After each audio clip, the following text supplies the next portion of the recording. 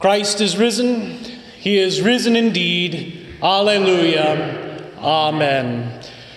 Dear friends in Christ, these things are written so that you may believe that Jesus is the Christ, the Son of God, and that by believing you may have life in his name. Today's gospel lesson is all about how people come to be Christians, how they come to believe. Our gospel lesson begins with the evening of the very first Easter.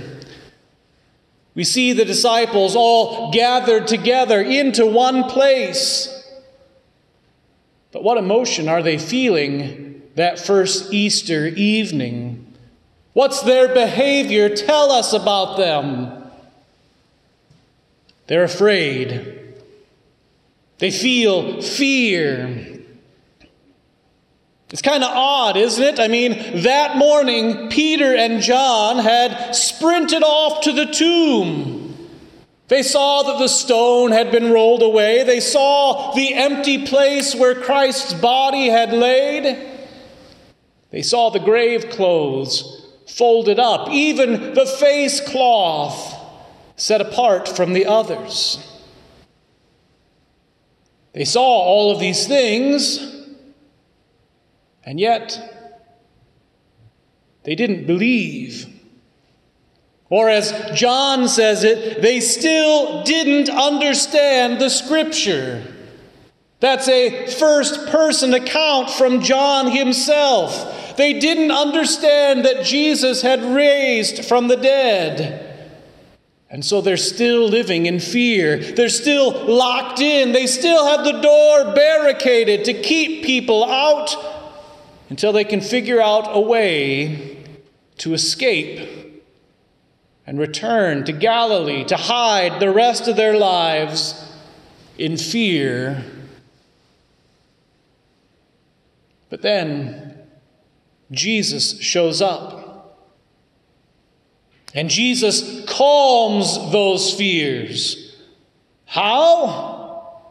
He speaks his word, peace be with you. He shows them his side and his hands, his wounds from his crucifixion. Gaping holes where nails had pierced his hands, a jagged wound in his side where a spear had punctured his heart and lungs. And when the disciples hear Christ's word, they finally have peace. When they see his wounds, then they believe.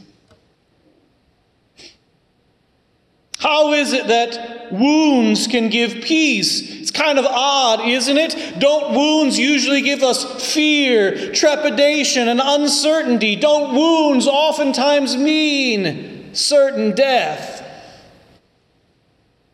Can't words, even well-meaning words, leave us even more confused and afraid and terrified? Well, these are the wounds and words of Jesus. 700 years before the first Easter, Isaiah wrote that Christ's wounds would heal us. Peter, the eyewitness of the living wounds of Jesus, quotes those words in his own epistle. He himself bore our sins in his body on the tree, that we might die to sin and live to righteousness. By his wounds you have been healed. John, the eyewitness, records for us in the book of the Revelation, calling Jesus a lamb who had been slain. The wounds of Jesus, those wounds bring peace. And it's a peace that's not just for the apostles. It's for all the world. It's for you.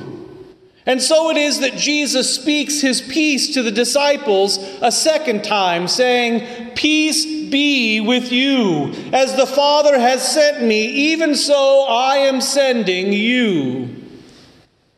And then he breathes the breath of life upon them. Their faith is made alive. Their relationship with God is restored. The Holy Spirit is poured out upon them. The authority by which they may now, as Christians, go out and forgive the sins of the world, just as called, ordained servants of Christ do in the divine service. In that action, we see what God wishes for the world. Forgiveness of sins, earned by the wounds of Good Friday, declared by the words of Jesus to all the world. In those things, the wounds and words of Jesus, Christians are made. The church is called into existence, and you are saved. Yes, this gift comes to you through the wounds and words of Jesus as well. The body that was wounded, well, from the altar you eat that body and you drink the blood that was shed in, with, and under bread and wine. The blood that poured from his side, you drink. The water that gushed forth from his side, you have been washed in the waters of holy baptism. And the word of Christ comes to you specifically each week in the divine service, in the hymns we sing, in the liturgy, in the declaration of the absolution, through the preaching of the word. God's word brings you Jesus. Through these means, the Lord's Supper, baptism, and the Word, the church of the resurrected Christ is called into existence. Fear is banished, and peace is delivered. These gifts are given so that you may believe that Jesus is the Christ, the Son of God.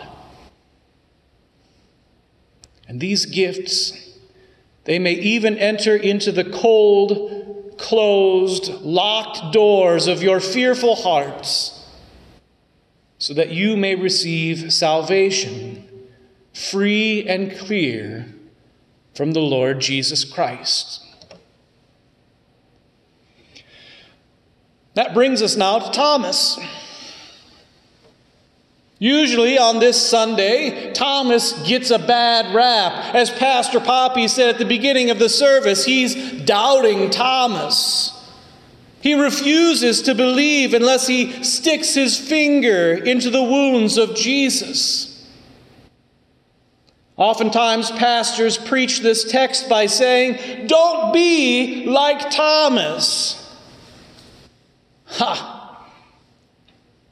Thomas, just like you and just like the others, cannot believe unless he comes into contact with the word of Jesus and the wounds of Jesus.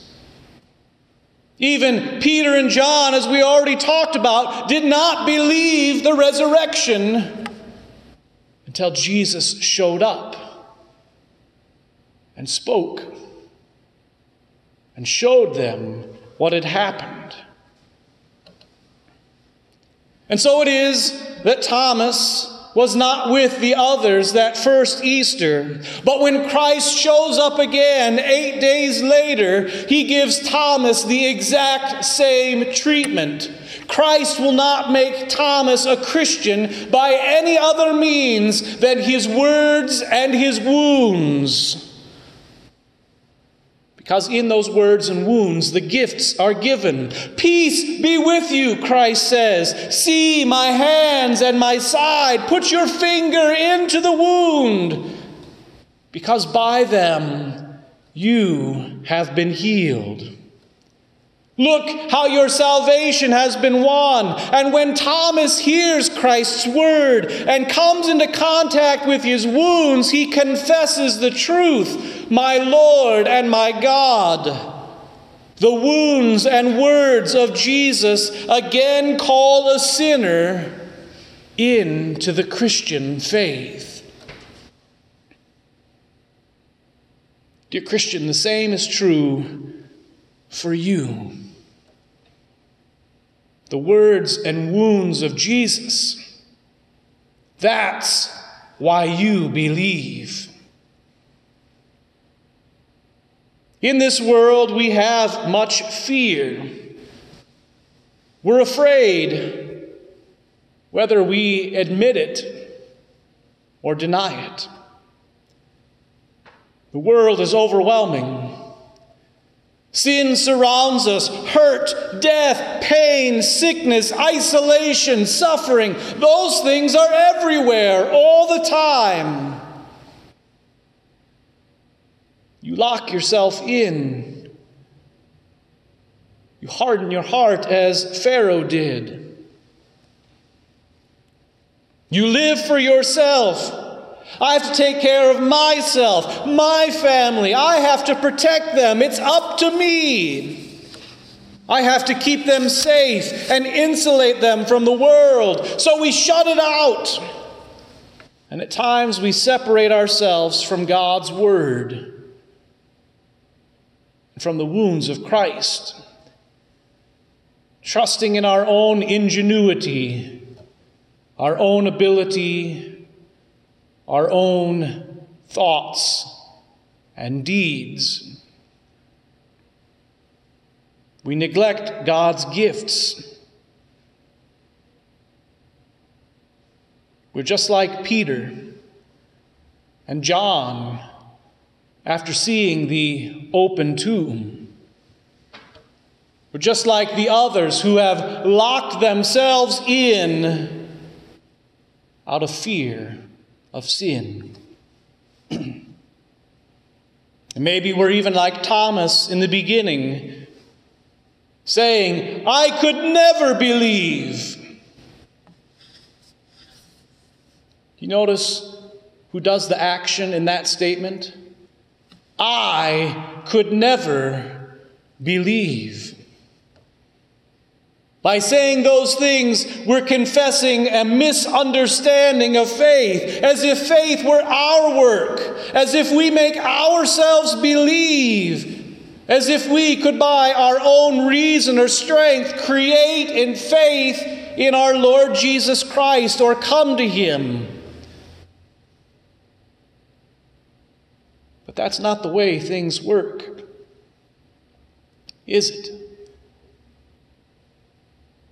It's the words and the wounds of Jesus that make us Christian.